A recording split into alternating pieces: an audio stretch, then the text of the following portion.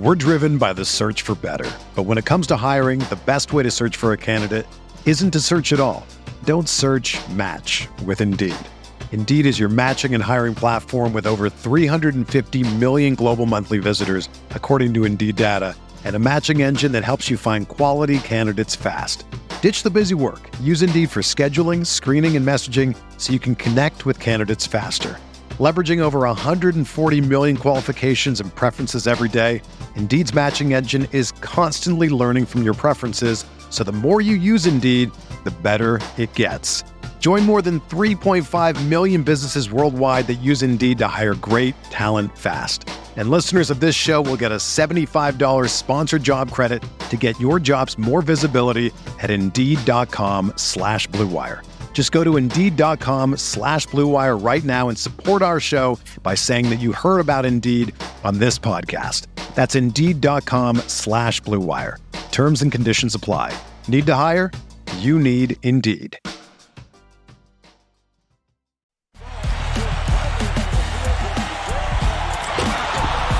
Davis 4-3 in the win. Oh, it's good. 2020 NBA championship belongs to the Los Angeles Lakers.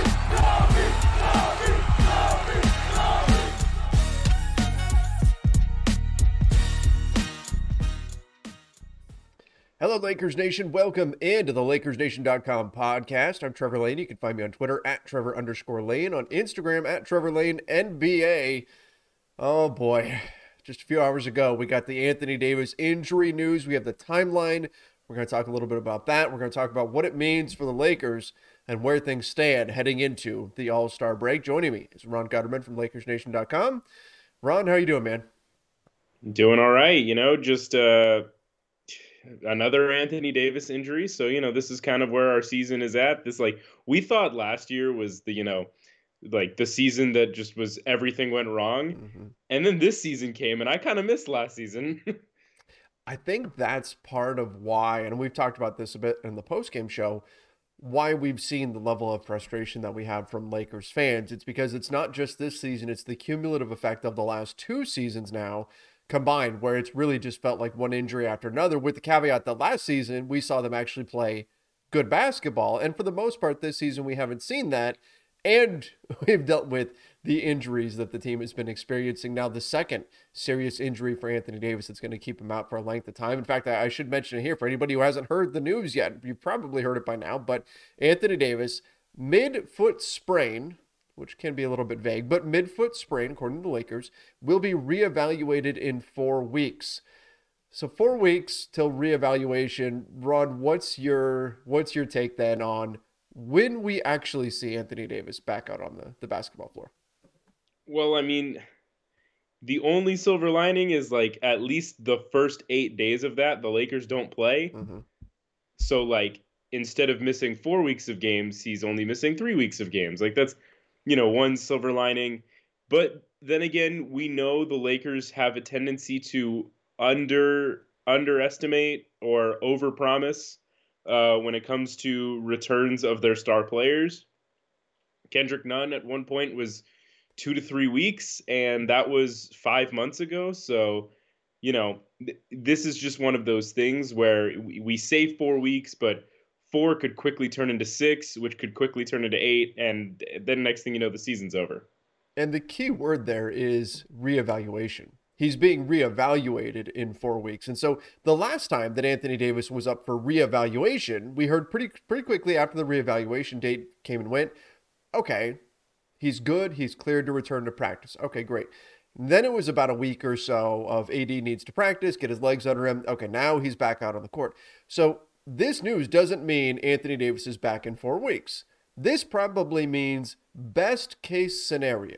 Best case, we're looking at 5 weeks, which by my math, that would put him out for probably somewhere in the range of the next 15-ish, 16 games. So best case, you're probably looking at 8 or 9 games left on the schedule when AD returns. And that's best case. If he goes to that reevaluation meeting, right, they do all the scans, all that kind of stuff, goes to that appointment, and everything's not 100%, he's not cleared to return to practice, then we could be looking at kind of like last season where it's does he get back in time for any regular season games? What are we looking at here? Can we get him back for the play-in tournament? We're running out of time very, very quickly. And how quickly this injury heals for AD is going to be very important for the Lakers and how the season ultimately ends up. Yeah, look, Anthony Davis is crucial to what the Lakers do. And him being gone for such a large percentage of this season, it's certainly contributed to why there's been so many issues. Obviously, issues go beyond, the injuries to Anthony Davis, but yeah, it's a lot. I talked about this a little bit on the front office show yesterday with Keith Smith.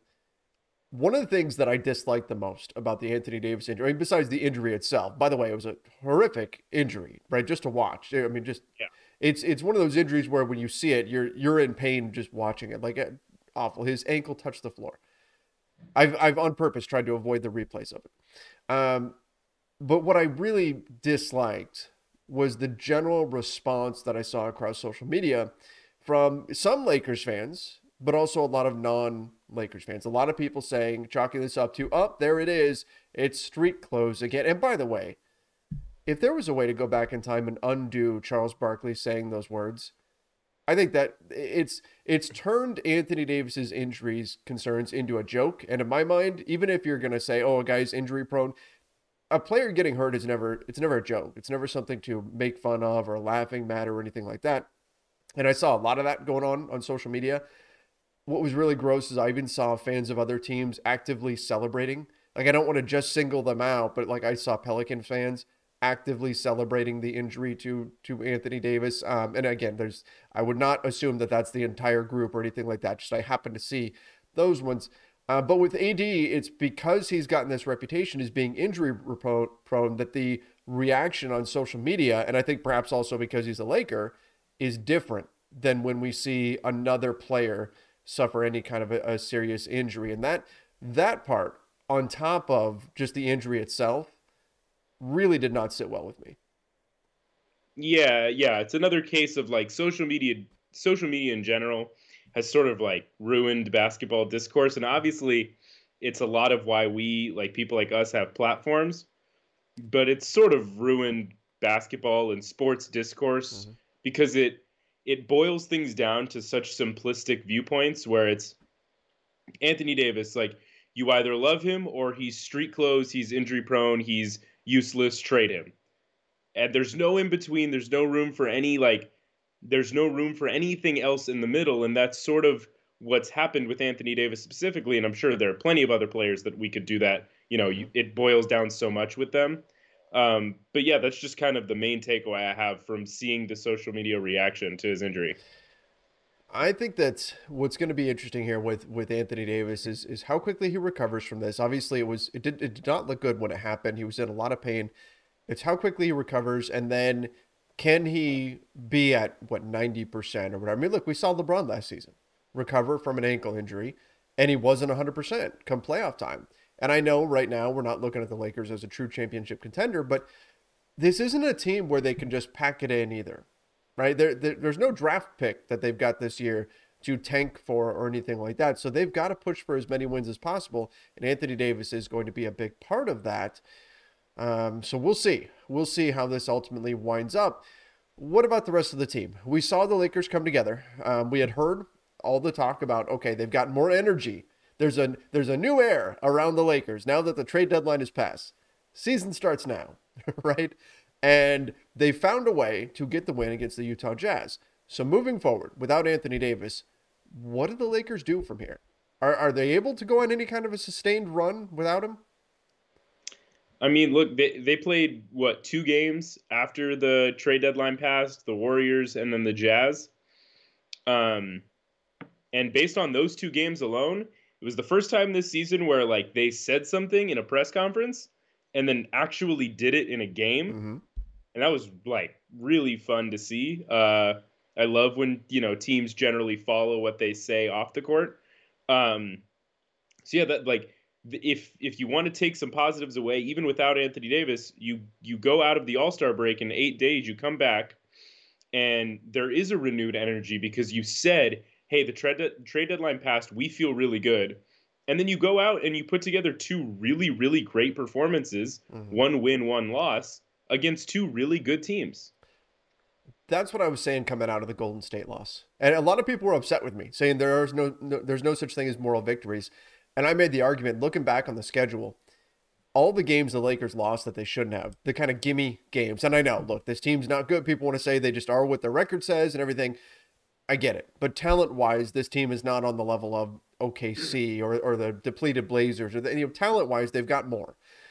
If they had played the entire season, which is impossible, but if they had played the entire season with the effort and energy that we saw against the Warriors and against the Jazz, you're probably talking about 8 more wins. I actually went back through the schedule and looked to see, okay, do they win this game if they're given their best effort?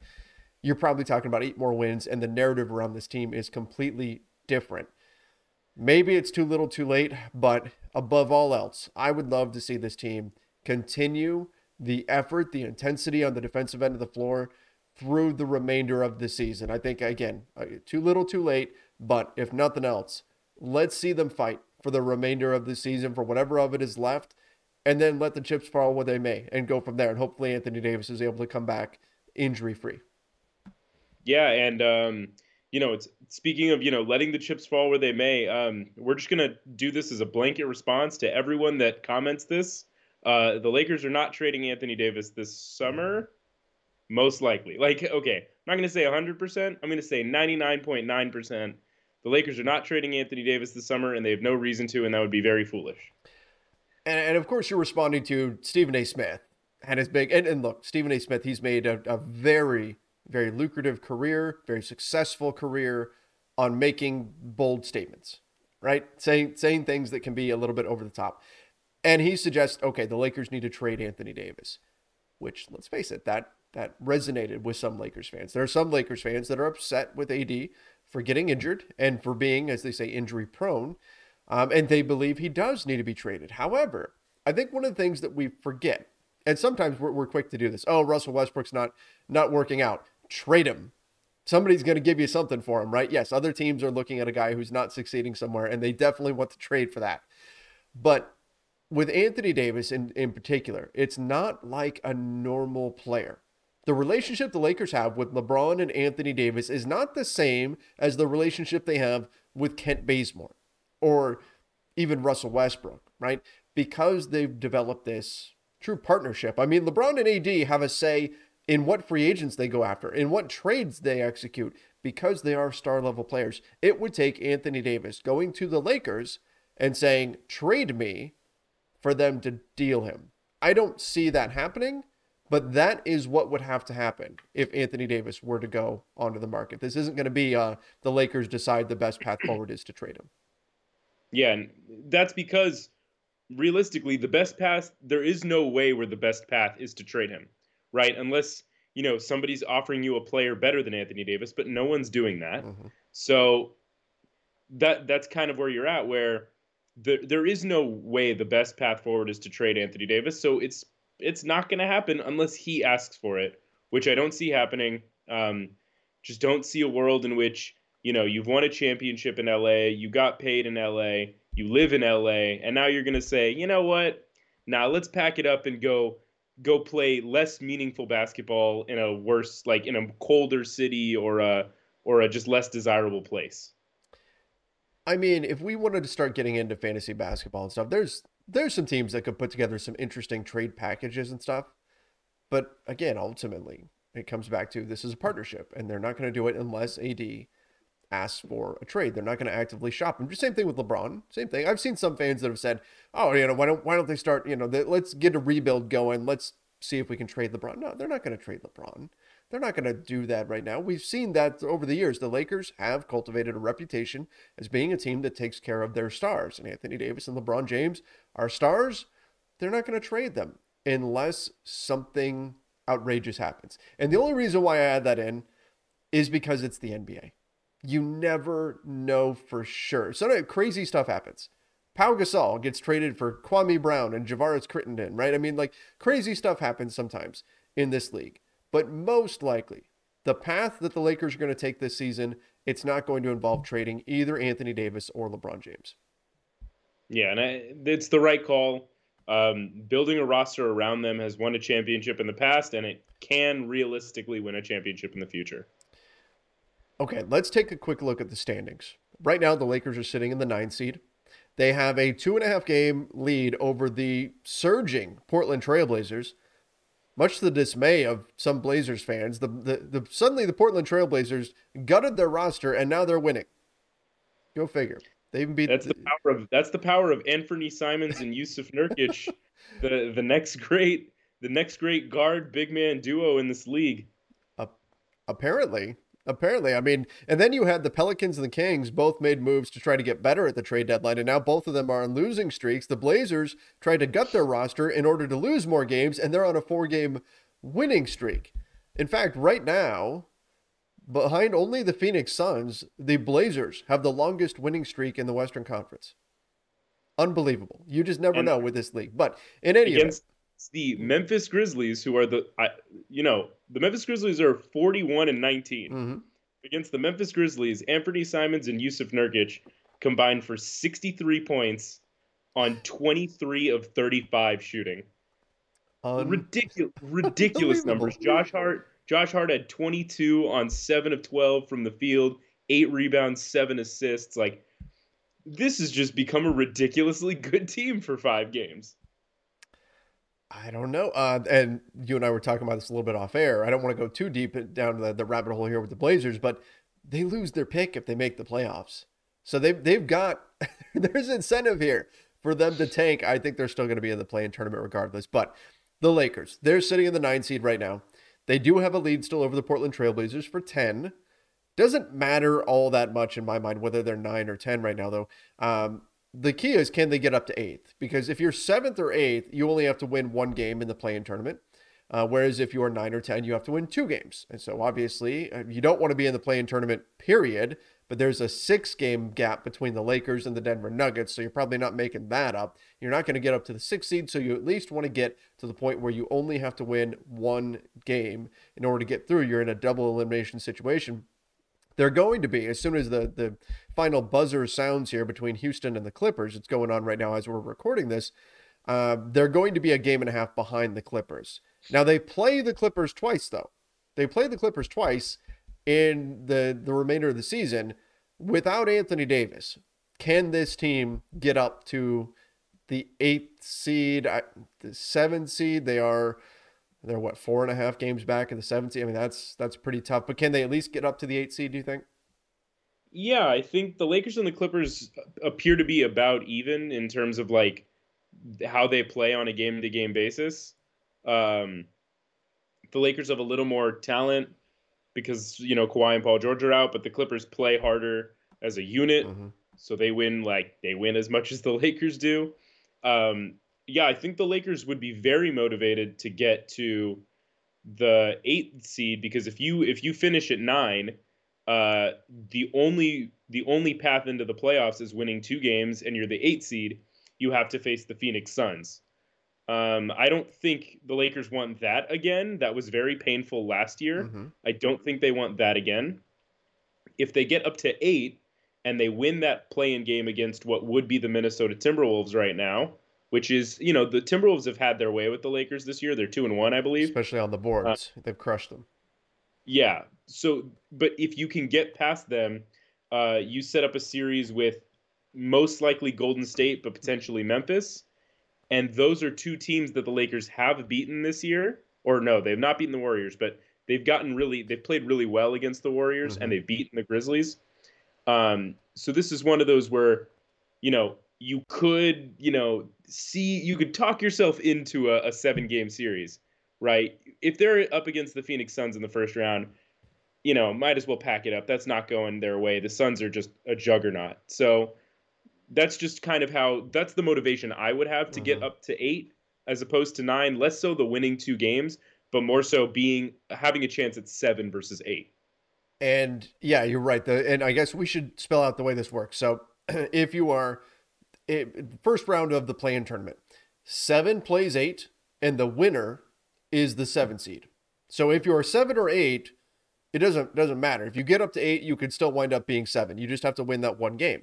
9 and 10 play, and the winner survives. The loser goes home. That's the way that works.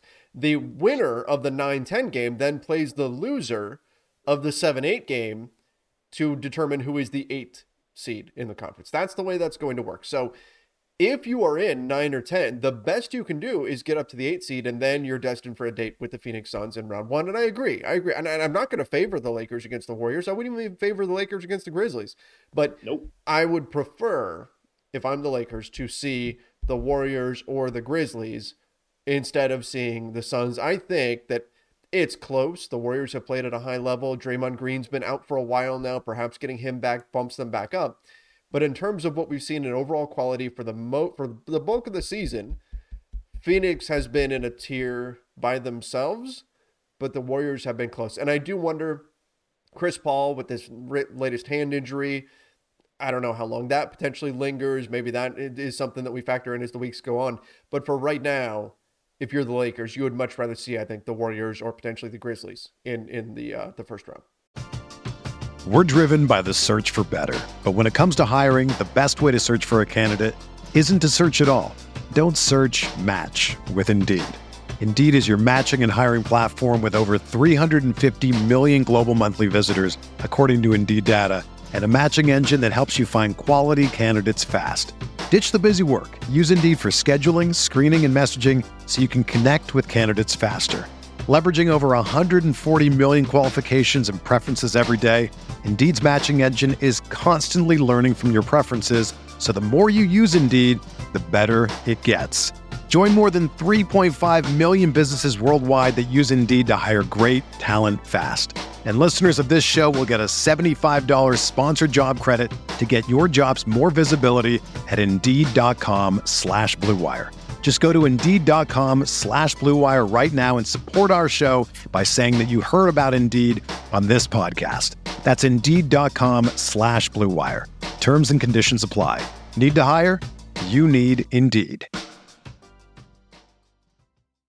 Yeah, no, I mean, look, the Suns, they've won 7 straight, 9 of their last 10. They're 22-5 on the road.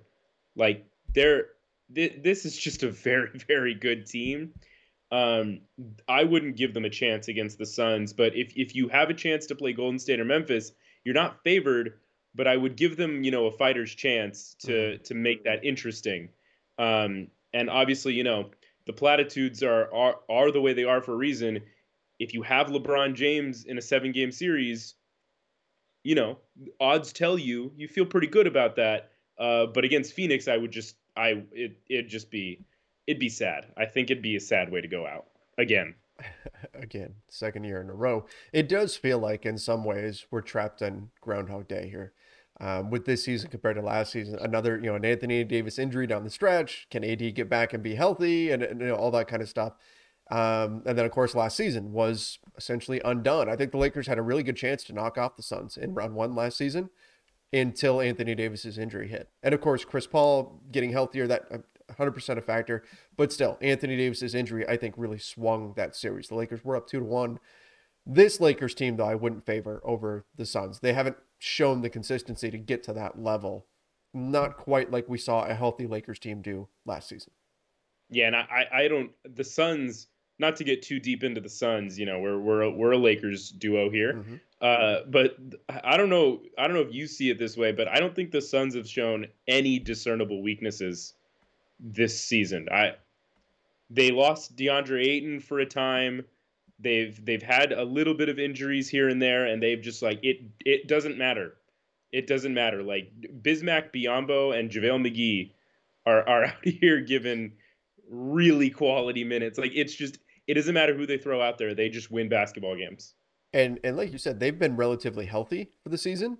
And again, they've had a few guys miss some games here and there and stuff, but compared to the rest of the league, they've been pretty darn healthy. In fact, if you look at the minutes of the Suns starting 5 compared to whatever the next highest grouping is for the Lakers, it's something ridiculous. Like they've played like 5 or 6 times more minutes together as a unit just this season than any lineup the Lakers have had. So that, that's part of it. That's part of the game. Being able to win in this game, part of it is health and being able to stay healthy. The Lakers haven't been able to do that. I do want to talk about, so that's kind of the situation the Lakers are in right now in terms of the standings coming out of the All-Star break, what that's going to look like, where things can go from here.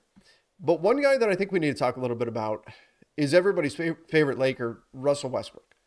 So we've seen now a couple of pretty solid games in a row for Russ. He did have 5 turnovers against the Utah Jazz, but he also made star level plays down the stretch against Utah, right? Like the plays where you think, okay, this is a big moment. We need somebody to step up and do something big here.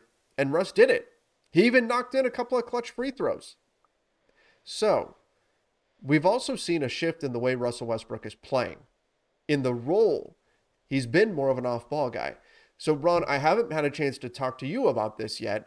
What has your take been on Russell Westbrook and the changing role that we're starting to see with the Lakers? Can the success that we've seen recently be sustainable? Yeah, I mean, I think a part of it feels like the trade deadline passed and he was sort of the cloud around the Lakers at the trade deadline. Are they going to abandon the Russell Westbrook experiment? Are they going to stand by their guy? And I think when the Lakers brass, the front office, which the reports are saying that they said, Ramona Shelburne reported something along the lines of like the ownership basically went to LeBron and AD and said, "You built this, you fix it." And I think them saying, "Hey, look, this is what we're doing. You guys can figure, like, we believe in you. Figure this out." I think to Russell Westbrook, that was like confirmation in a sense that, okay, I'm not getting traded. I can now focus on helping this team without having that in the back of my head at all times. And if the fans yell at me, whatever, it doesn't matter because I'm here the rest of the year. We have to figure this out. And I think that has sort of shifted the whole dynamic of the team. And in the last 2 games, the role he's played has been kind of exactly the role that I was hoping he was going to play when the season started. In what ways? So when you say the role that he's been playing, what's the big change that you've seen from him? Yeah, I'm seeing basically it's obviously a little more complex than this. I'm trying to really simplify Sure. it, but it's go corner to corner, hover the perimeter. When you get the ball, it's drive and score, or drive and kick, or get rid of the ball immediately. Like, don't just stand on the perimeter, dribble, move around, take a bad jump shot. It's when you get the ball in the perimeter, you're driving, you're either scoring, kicking, or you're getting rid of the ball immediately. Don't even dribble. That's what I've seen the last 2 games. I think it does represent a shift. And I think that this all ties in, Ron, when we're talking about this, it's all linked to this big concept of Frank Vogel has suddenly been empowered to bench Russell Westbrook. And so there were some reports, and I'm sorry, I can't remember who this exactly came from, but essentially the implication was that there were people within the Lakers that felt like Russell Westbrook had not truly been coached the way he needed to be coached just yet. And that wasn't necessarily a shot at Frank Vogel. It wasn't until the power was given from above to bench him if he wasn't doing what he needed to do. That's when things started to click, and it was, okay, now we can coach him the way we need to. And if he's not doing what we need him to, there's a seat over here on the bench, and we've got other guys that are going to go in and do the things that we need them to do. So now we're seeing a change, and we're seeing the ball in the hands of Malik Monk more. We're seeing him initiate the offense. We're seeing Russ off ball more. And you would think on the surface, okay, Russell Westbrook off the ball, is that really what you want? He gives you no floor spacing. Nobody's going to care about him standing behind the arc. And that's true. You watch the Utah game. How many times did Russ's defender just say, cool, you stay out there. I'm going to go stand over here in the paint. But guess what Russell Westbrook did? He started slipping. We saw him even get a backdoor cut against Bogdanovich because Bogdanovich didn't care about him, and Russ got an easy bucket at the rim. And then he's also acting on the attack as the secondary guy. So you get somebody else, whether it's Monk or whoever, right, gets a little pick and roll action, and then they're firing it out to Russ, and Russ is attacking an already discombobulated defense, a defense that's already been put through the mixer because they've been dealing with a Monk LeBron pick and roll or something like that. That's kind of shuffled things up a little bit. So that's made life a little bit easier on Russ. He's not attacking a set defense where all they're running is a high pick and roll for him anymore. And I think what's interesting, he said this after the win against the Jazz. He said, I think we're playing, and he was responding to a question about the trade deadline. He said, I think we're playing a little different than we played before. Once I'm in a position to do things on the floor to help win games, that's all that matters, because ultimately all the numbers and stats and all that stuff doesn't really mean nothing if you don't win. And for me, I want to make sure that I'm playing the right way and playing good basketball for the betterment of my team, and that's all I can worry about. Not worried about those triple doubles, not worried about the stats. It's what can I do to help the team win? I wonder how much the ability to now be benched has to do with that. But I also think that the shift that we've seen to more off-ball Russell Westbrook, it's been a positive both for the team and for Russ himself. Yeah, absolutely. I'm laughing because that quote sounds like it's like if you could put like the perfect NBA player quote into like a generator, Right.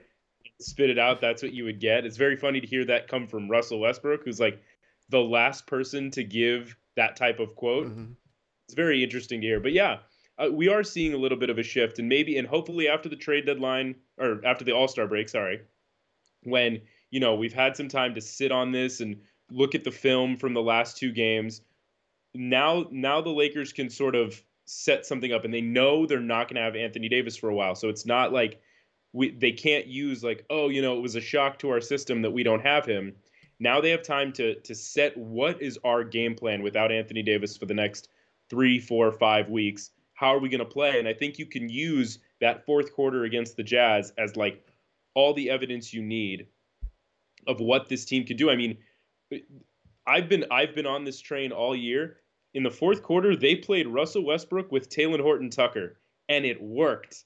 Like, that was the most shocking thing in the world, because the whole year I've been saying, separate the two of them. Mm-hmm. They don't fit. It's horrible. But in that fourth quarter, it worked. And now the Lakers need to go back and understand how it worked and how they can replicate it moving forward. Oh, I can tell you why it worked. It worked because they got stops. It worked because of the defense. And going small might not be the knee-jerk reaction to, okay, we're playing against Rudy Gobert, but it was essentially LeBron and four guards out there. It was what? LeBron, Russ, THT, Austin Reeves. Right? That was essentially your lineup. And Malik Monk. That's your lineup that's out there on the floor. LeBron and four guards. That's about as small of a lineup as you can put out there. But they were getting stops. Russell Westbrook was doing his thing on the boards. He even had 4 offensive rebounds in that game. And because you got stops, the Lakers were able to get in transition where Russell Westbrook thrives. It all comes back to the defense. This team is not great in the half court, but if they get stops, if they're not taking the ball out of their basket, they can be really dangerous. And that's exactly what we saw. They held the Jazz, one of the best offenses in the NBA right now, to 22 points in the fourth quarter because they put in the effort, the energy on the defensive end of the floor, and that sparked their offense and got them going. So I'm hoping that that's also what we see coming out of the All-Star break, because that's going to be the key for this team moving forward. That's going to be the key for Russell Westbrook. Can you get stops? Because if you can, this is a totally different animal. And if they can't, they're kind of dead in the water. Yeah, and I think defensively they made a shift to using THT and Austin Reeves as sort of, like pseudo forwards, where they were playing against like bigger wings, and somehow I think because of the lack of space with Rudy Gobert in the lineup, I think that's how it was able to work, because you don't really need to switch everything 5 out. You only need to switch everything 4 out. That makes things a little bit easier on your THTs and Austin Reeves, who are undersized forwards. It worked. And I think it is a formula that you can use, right? You can look at this and say, okay, coming back from the break, we can go through their schedule at some point, but it's like the Clippers, the Warriors, the Pelicans. Like, these are teams that you can game plan for these 4 or 5 games out of the break and use it to get some momentum. This is the last chance you have to like make a run this year. The first 5 games coming out of the break: Clippers, Pelicans, Mavs, Clippers, Warriors.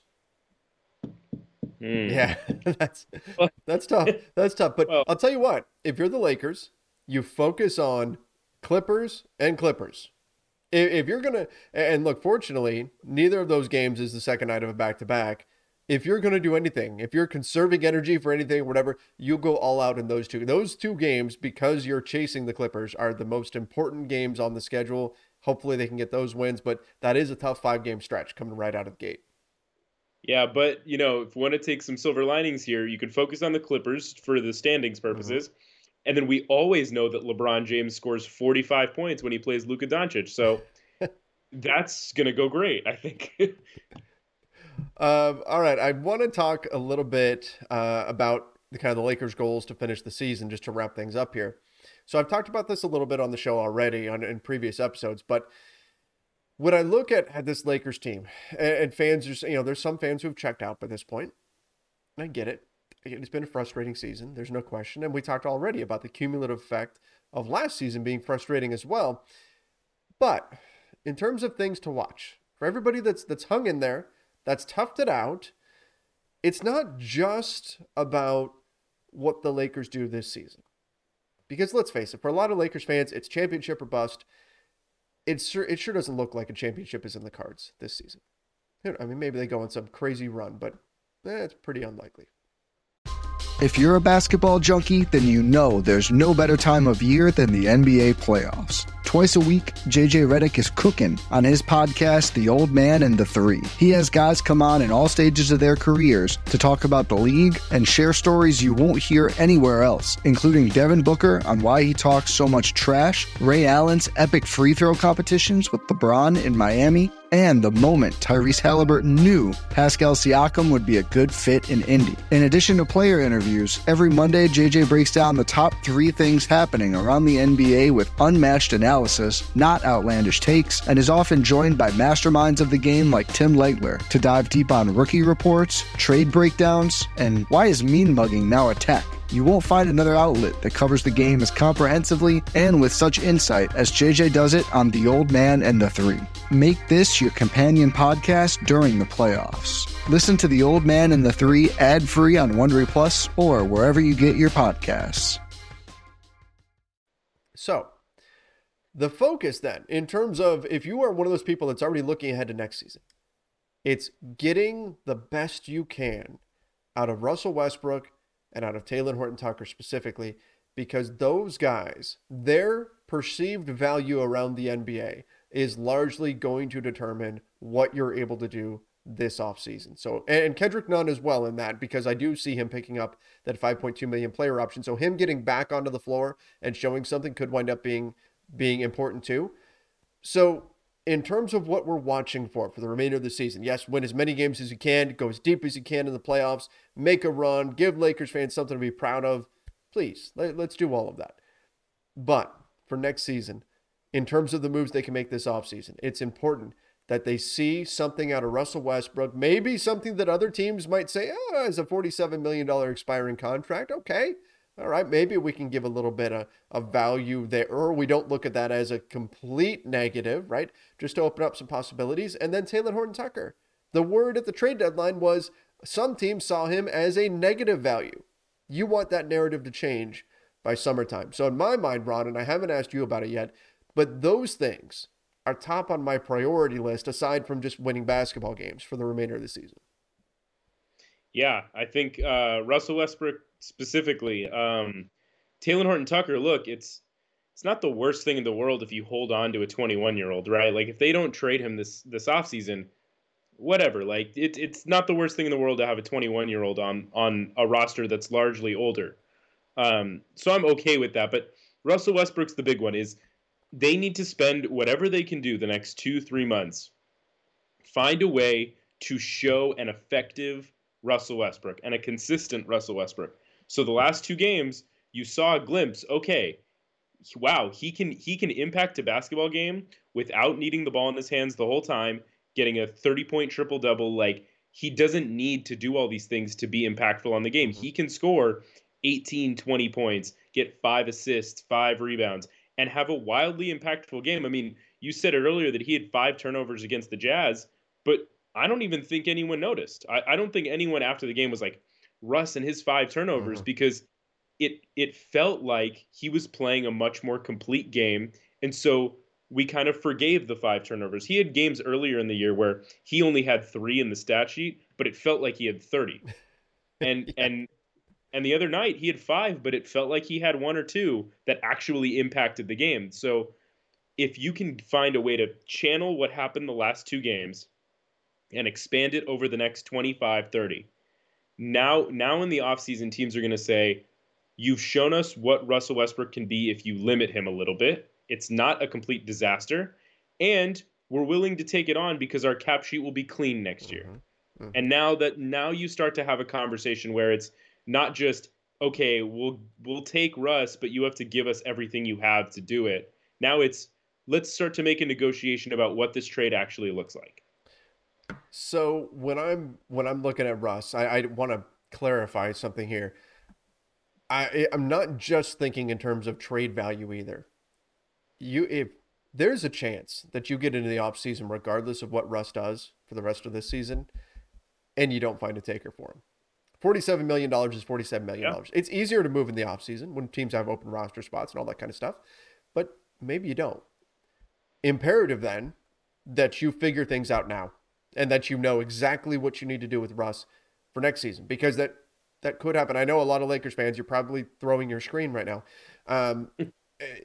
That could happen, right? That's a possibility. So if that's the case and Russ is still a Laker next year, and look, let's face it, if he plays the way he did against the Warriors and the Jazz in these last two, people probably aren't that upset about it, right? But if Russ is going to be a Laker next year, you need to figure it out this year. Whatever it is, whatever the secret sauce is to make it work or come as close as you can to make it work, you've got to figure that out now so that you've got that heading into next season.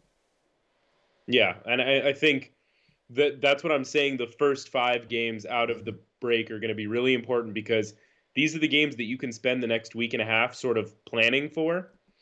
And if you come out of the break and you can win, 3 or 4 of those first 5, now you have some momentum. You feel good. You feel like you have a formula. It doesn't just feel like you're going out there and doing whatever every night, which is how it felt at the beginning of the season. And yeah, that's something to like hold your hat on as we get through to the off season. I'll finish with this.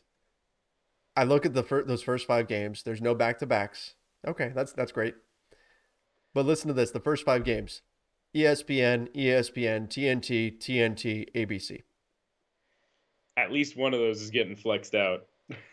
Drives me crazy, and it's every year. It drives me crazy. I'm always like, man, why do we have to, as a from the Lakers perspective, from a neutral fan's perspective, you don't want to see the Lakers play the Houston Rockets on ABC or something, right? You want to see the prime matchups. I get it, but from the Lakers perspective, I'm like, can't we have like a nice, team where you're likely to get a, say, double-digit win against? Let's put the Lakers on national television for one of those games instead of, hey, you're going to play the Warriors and oh, surprise, guess what? Draymond's back now and it's on ABC, right? I mean, never fails though.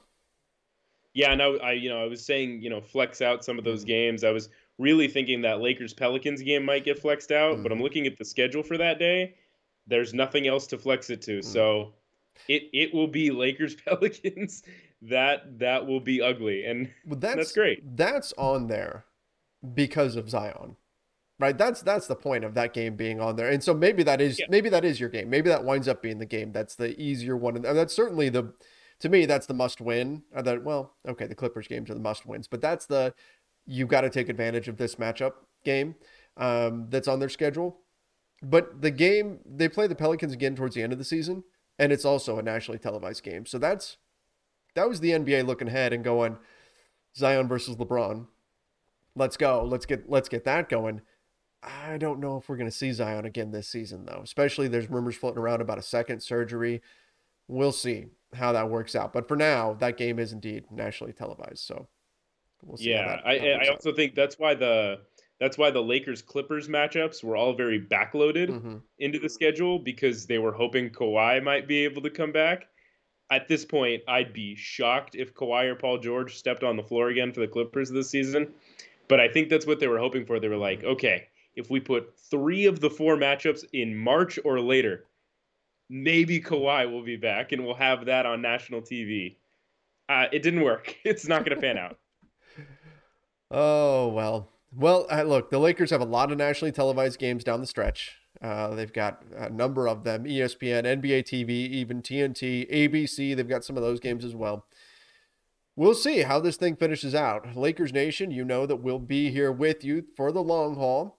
So make sure you are subscribing to the LakersNation.com YouTube channel. Ring that notification bell. If you're listening to the podcast version of this, so you're just listening to the audio version, make sure you're following us over on Apple Podcasts. Leave us a 5-star review if you would. We'd appreciate it. Or Spotify, wherever it is. Make sure you're following us wherever you listen to podcasts. Till next time, everybody, stay safe and see ya. Mother's Day is almost here, and you can get her the most beautiful time-tested gift around. A watch she can wear every day from Movement. Whether your mom is into classic dress watches, rare and refined ceramics, or tried and true bestsellers, Movement has something she'll love. And right now, everything at Movement is up to 50% off site-wide during their Mother's Day sale. A watch is a gift that celebrates all the time you spent with mom. And a Movement watch is even more than that. Movement uses industry-leading materials for their fresh modern watch designs, from technically complex ceramics to vintage-inspired style, all for an incredible value your wrist and wallet will both love. And with one-size-fits-all convenience and fast free shipping and returns, it's a stress-free shopping experience. Save big on the best Mother's Day gift ever with Movement. Get up to 50% off site-wide during their Mother's Day sale at mvmt.com. Again, that's up to 50% off at mvmt.com.